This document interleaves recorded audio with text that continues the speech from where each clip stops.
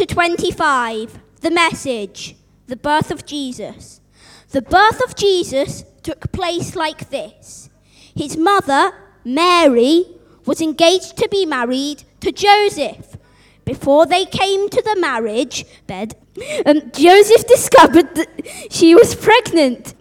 It was by the Holy Spirit, but he didn't know that. Joseph, distressed but noble, determined to take care of things quietly so Mary would not be disgraced. While he was trying to figure a way out, he had a dream. God's angel spoke in the dream. Joseph, son of David, don't hesitate to get married. Mary's pregnancy is spirit conceived. God's Holy Spirit has made her pregnant. She will bring a son to birth. And when she does, you, Joseph, will name him Jesus. God saves, because he will save his people from their sins. All this took place to fulfill what the Lord had said through the prophet. Watch for this. A virgin will get pregnant and bear a son. They will name him Emmanuel, Hebrew for God is with us. Then Joseph woke up. He did exactly what God's angel commanded in the dream. He married Mary, but did not consummate the marriage until she had the baby. He named the baby Jesus.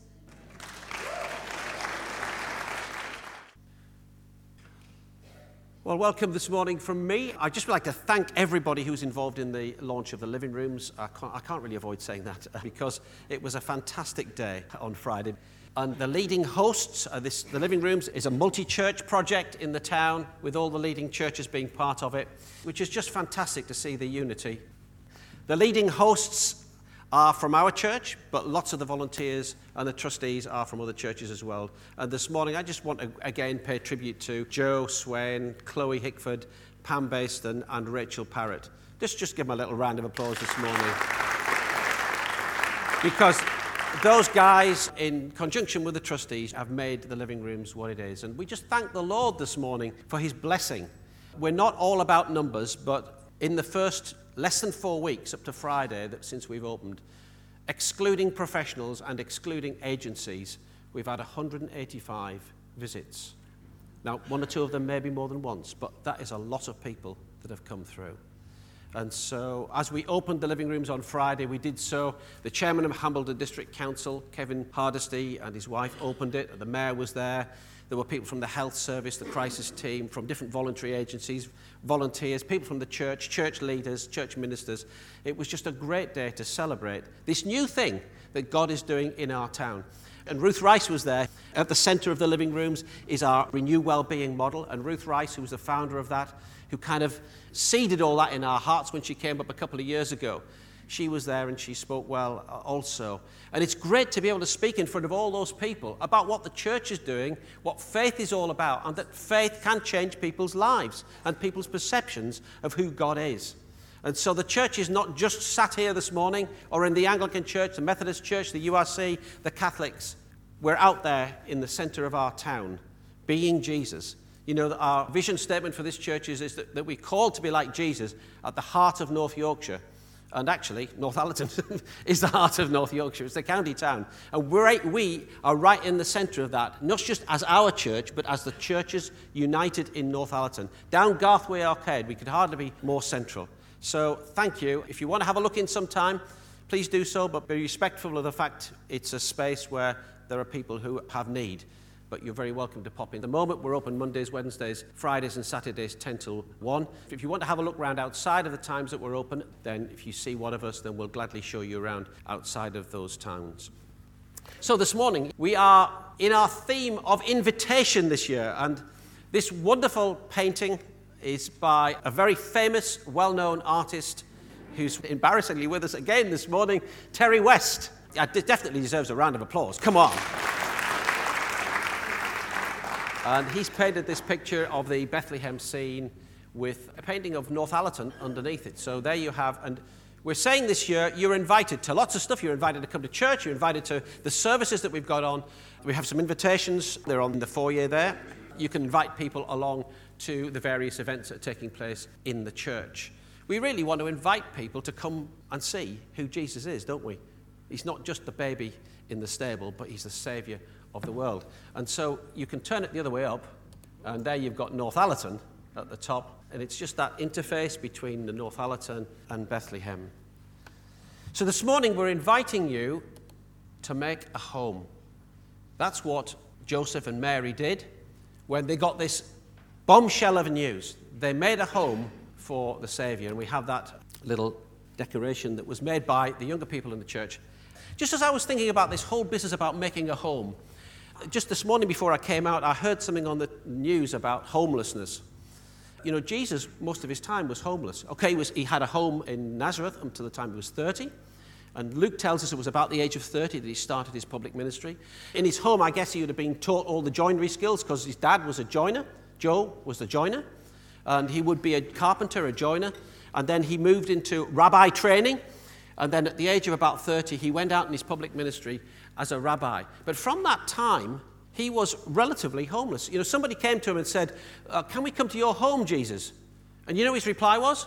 Well, the foxes have holes to live in, the birds of the air have nests, but I don't have a home.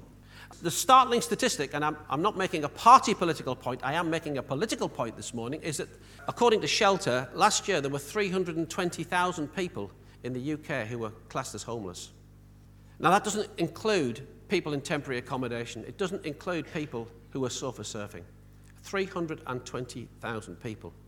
And 5,000 people living on the streets. Apparently last year there were 726 deaths, up 22% on the year before, of people because of homelessness, because of living on the streets, or because of not having a place to stay. And as I think the fifth richest nation in the world, it's a sad indictment upon our nation that we're not doing more about this. And I pray that whoever is in government this next week will do something positive. It's not been a big issue that's been mentioned this year. It has been mentioned occasionally, but it's not a big issue on the agenda of many politicians' manifestos. But let's pray that as a nation we will do something. I know that the answers are not simple, and I deal with homeless people from time to time here. It's not a simple solution, but it's not good enough to say we can't do anything about it and to push it into the corner. We have to try, we have to put resources behind it, and we have to do something about it. So we're inviting you to make a home today. I wonder what home means to you. I know when I used to do a lot of travelling. When I was doing travelling towards the end of my trip, I'd be looking forward to going home. You know, it's like if you go on holiday, after you've had 2 or 3 weeks, you kind of think, it'd be nice to be at home. Well, maybe you wouldn't, but I do. So what is home? What do you think about? What comes to mind when you think of home? Safe place. A safe place, yeah? Comfy bed. Comfy bed, yes. Actually, it's something I need, actually, for my bad back, but never mind. Family and dogs. Family and dogs. Shelter. Shelter. Privacy. Thank you, Yvonne. Nagging. Sorry? Nagging?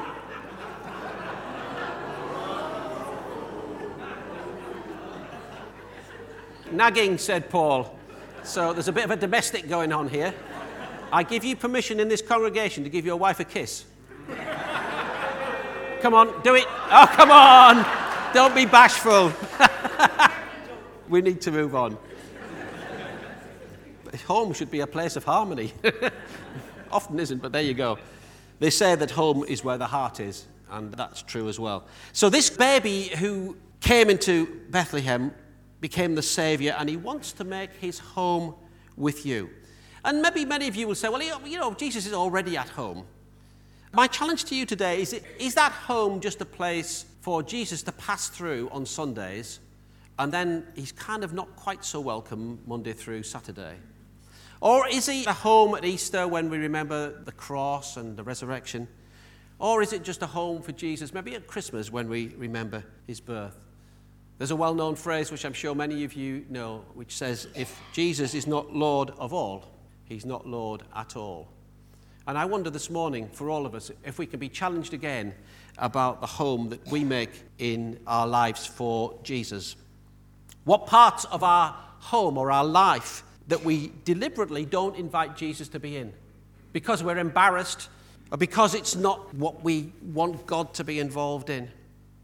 He doesn't want to just be a temporary guest, a lodger, a passer through, but he wants permanent residence in all of our hearts and our lives. And when he gets that, it will make a huge difference. And that's our challenge this morning. Matthew and Luke's gospel cover the birth of Jesus. Luke more, when we read it from Mary's perspective. Joseph's perspective is shown more in the passage that Charlie so, brilliantly read to us this morning. That young man has a career, that's for sure. So the scene is set in Matthew chapter 1. It's all going well. Mary, perhaps about 12, 13, 14 years of age, and Joseph are planning their future together. And everything in the garden is rosy. Joseph was pledged to be married to Mary, or betrothed, as some passages say. Maybe they were planning a wedding. I kind of know something about that just at the moment, although it's not mine, it's my daughter's wedding. I'm sure they wouldn't have all the complications that we have in 21st century weddings, but there'll be all the stuff they'll be thinking about and looking forward to that. So the way it was in those days, the Jewish marriages started with an engagement, usually kind of arranged by the parents when their children were still kids, really. And then prior to marriage, couples began a year-long betrothal similar to marriage, except for sexual intimacy. The betrothal was binding, could only be terminated legally by death or divorce, and a person whose betrothed dies is considered a widow or a widower. So this was really, unlike our current system in the UK, but it was really very binding. So they were working up to getting married, but they weren't there yet. And then this huge bombshell comes. She's pregnant. Of course, everybody's mind immediately comes to the conclusion, really the only logical conclusion, that she's had sex with a man somewhere. Babies don't just come down by a stalk. And in Jewish law, you can read it in Deuteronomy 22, if this was found to be, if she was pregnant, then both the man and the woman would be stoned. That was the Jewish law. Unless the act took place outside of the city where the woman couldn't cry for help. If that was the case, she would be spared and the man would be stoned. But she was pregnant. And so this bit of news was very, very serious because they were Jewish man and woman. And the implication was that adultery or fornication had taken place. I wonder what it would be like to be a fly on the wall when Mary came to tell Joseph about that. I wonder what she said. Oh, it's a difficult one, wasn't it? And Mary would say that she'd been visited by an angel. So the story gets more bizarre as it goes on. You know, how many people have been visited by a physical angel and heard from the Lord in that way? Sounds as if Mary's unhinged. Something's gone wrong here. I wonder what the Facebook messages would be like, and the Instagram, and the Twitter, if it was in a modern day, what was happening here. It was a small community. I wonder what was going on in the public media. But they were under Roman law, so death wouldn't have taken place because the Romans didn't allow the Jews, the Jewish people, to give the death sentence. So this is the scene we find ourselves here, this drama of a young girl, we don't know how Joseph was, facing this. And then the angel, of course, then appears to Joseph with a similar story. So this morning, very briefly, I have 3 simple points to you about what making a home for Jesus means. Because at the end of this passage, it would seem that Mary and Joseph, clearly God had chosen people who would listen to him and who would accept something that seemed, on the face of it, bizarre. The Bible calls Joseph a righteous man. We read that when the angel comes to Mary in Luke chapter 2, it's, "May it be as you've said, Lord." What kind of obedience and what kind of acceptance is there? Despite Mary's age, these were very spiritually mature people. So making a home for Jesus from this passage means this. A home for Jesus responds to the voice of God.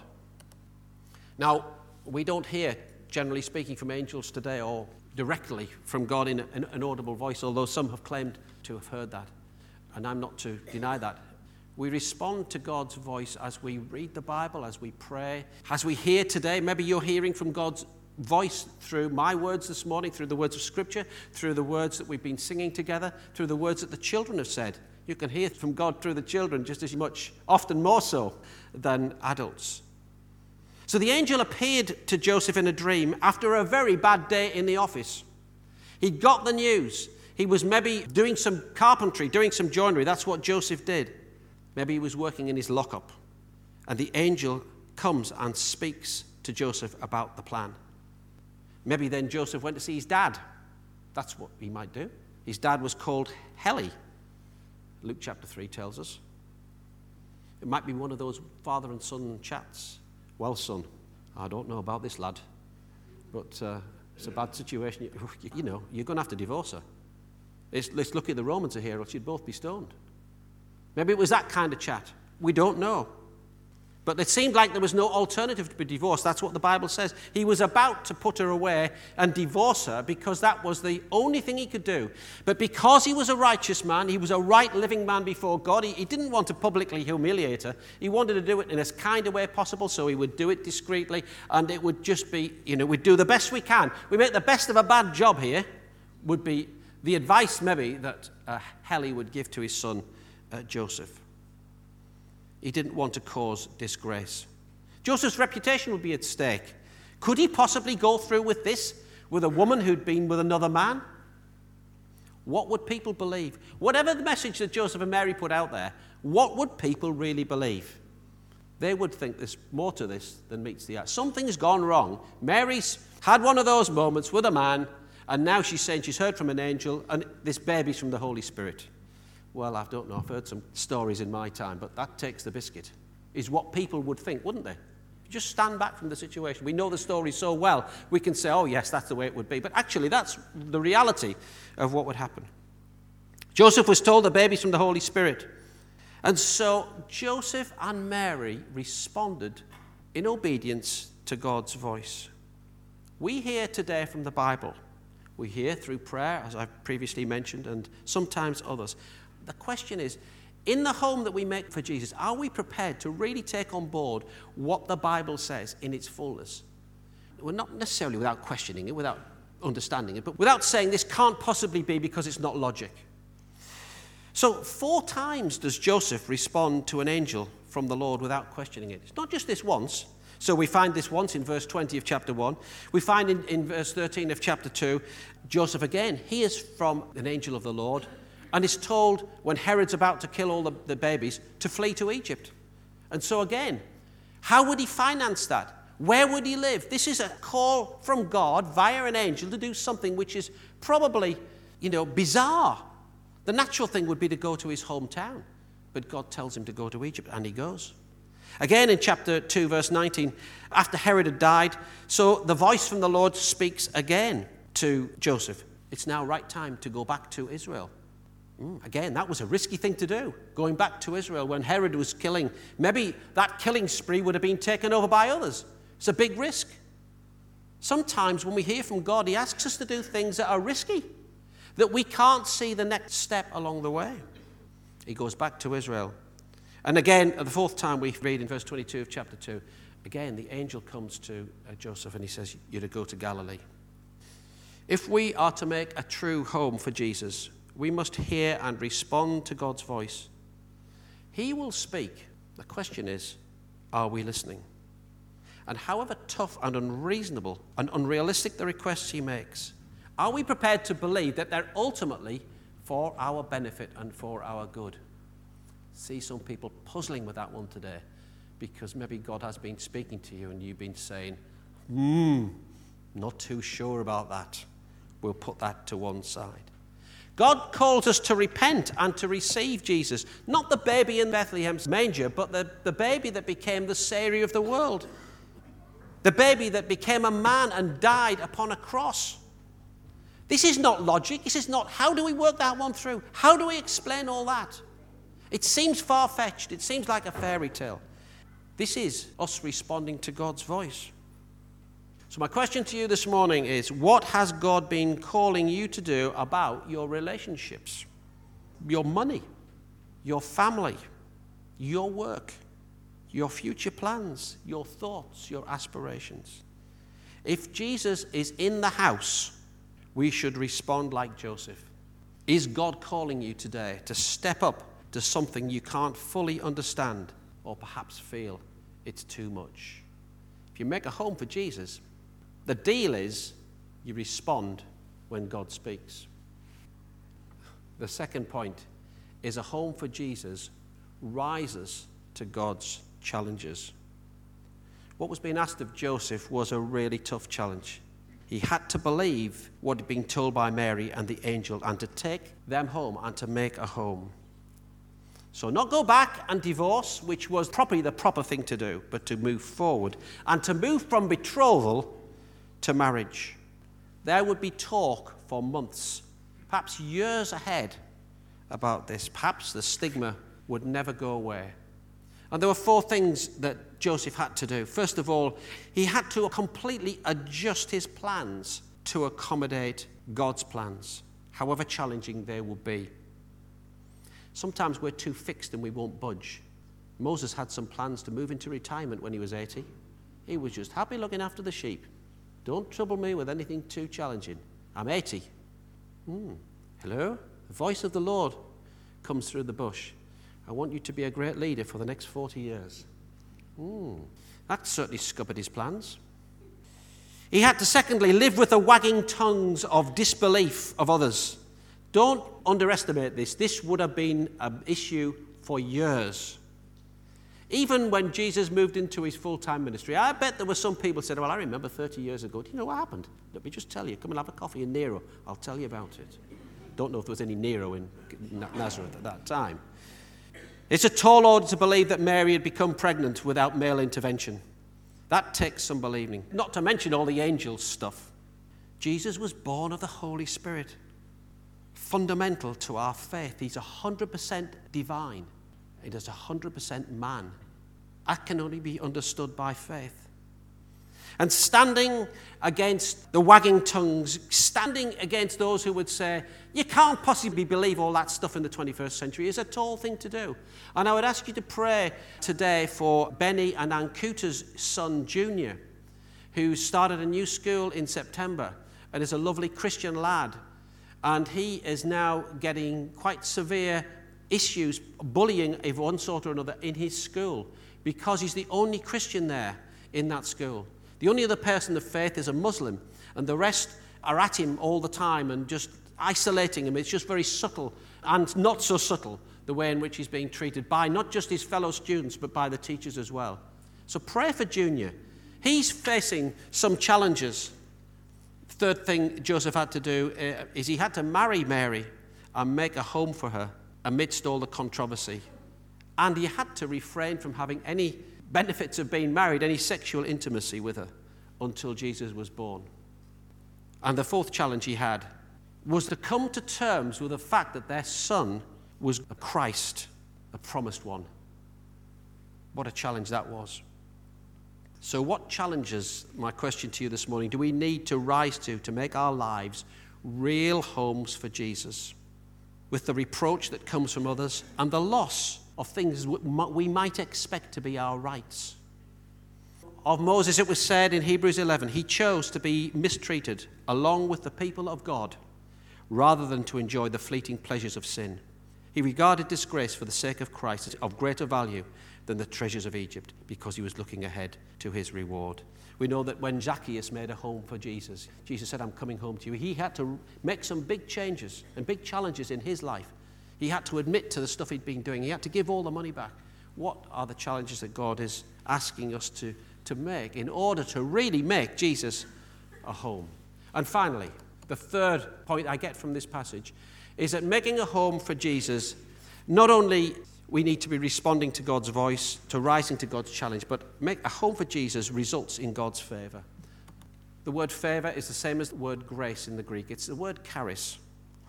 And because the favor of God was upon Jesus, when he comes and he makes his home in every part of our lives, that favor is transferred to us. We've read it this morning. Emmanuel, God with us. When Jesus is in every part of our home, it's God that's with us, and we share the favor that Jesus had. It was always every Jewish woman's longing and desire, wish, that they would bear the Messiah. And here Mary was that woman. She was indeed blessed virgin. You know, sometimes we put down Mary in our evangelical culture, but Mary was truly a blessed woman of God. David put it this way as he looked at the favor and blessing of God. He said, surely goodness and mercy will follow me despite what happens, all the days of my life. And I will live in the house of the Lord forever. Even though I've walked through the valley of the shadow of death, you'll be with me. This is the presence of God in our home. So as Mary and Joseph continued to do what God had asked them, Jesus was taken to the temple. And then at the Passover, just a few years later when he was 12, it says there at the end of that passage, Jesus grew in wisdom and stature and in favor with God and men. The favor of God that was upon Jesus when he is in our home comes upon our lives. For Joseph and Mary, it was favor to protect them, moving them to Egypt, and also for guidance to move them into Galilee. The favor of the Lord is a great blessing to us and can be upon us and sit upon us. So do you want God's blessing and favor in your life? Then make a home for Jesus today. And if you've never made that home, then today you can do that. We're going to take communion in a moment, and that could be a great moment where you say, Lord, please, I want to make a home for you in my life. Come into my heart. I turn my back on the past and my sin. I repent. I turn away. I confess. And I embrace not the baby in Bethlehem, but the Savior who died upon a cross. However illogical that process was, that's the process that God has used in showing his love toward us. Just let's bow our heads for a moment and reflect on what we've heard. Lord, this morning, your call to us is that we would make a home for Jesus. You're inviting us to make a home for Jesus afresh today. And Lord, for those who have never done that, I pray that by your Spirit you would lovingly direct them to the cross this morning where they can receive Christ, his forgiveness, and that he will enter in. And for many of us in this room, yes, we've made a home for Jesus, but Lord, we ask afresh that you'd cause us to rise to the challenges of what that really means in every part of our lives. That the home that we make for Jesus would be so bright with him that it would shine out to a needing world outside. In Jesus' name we pray.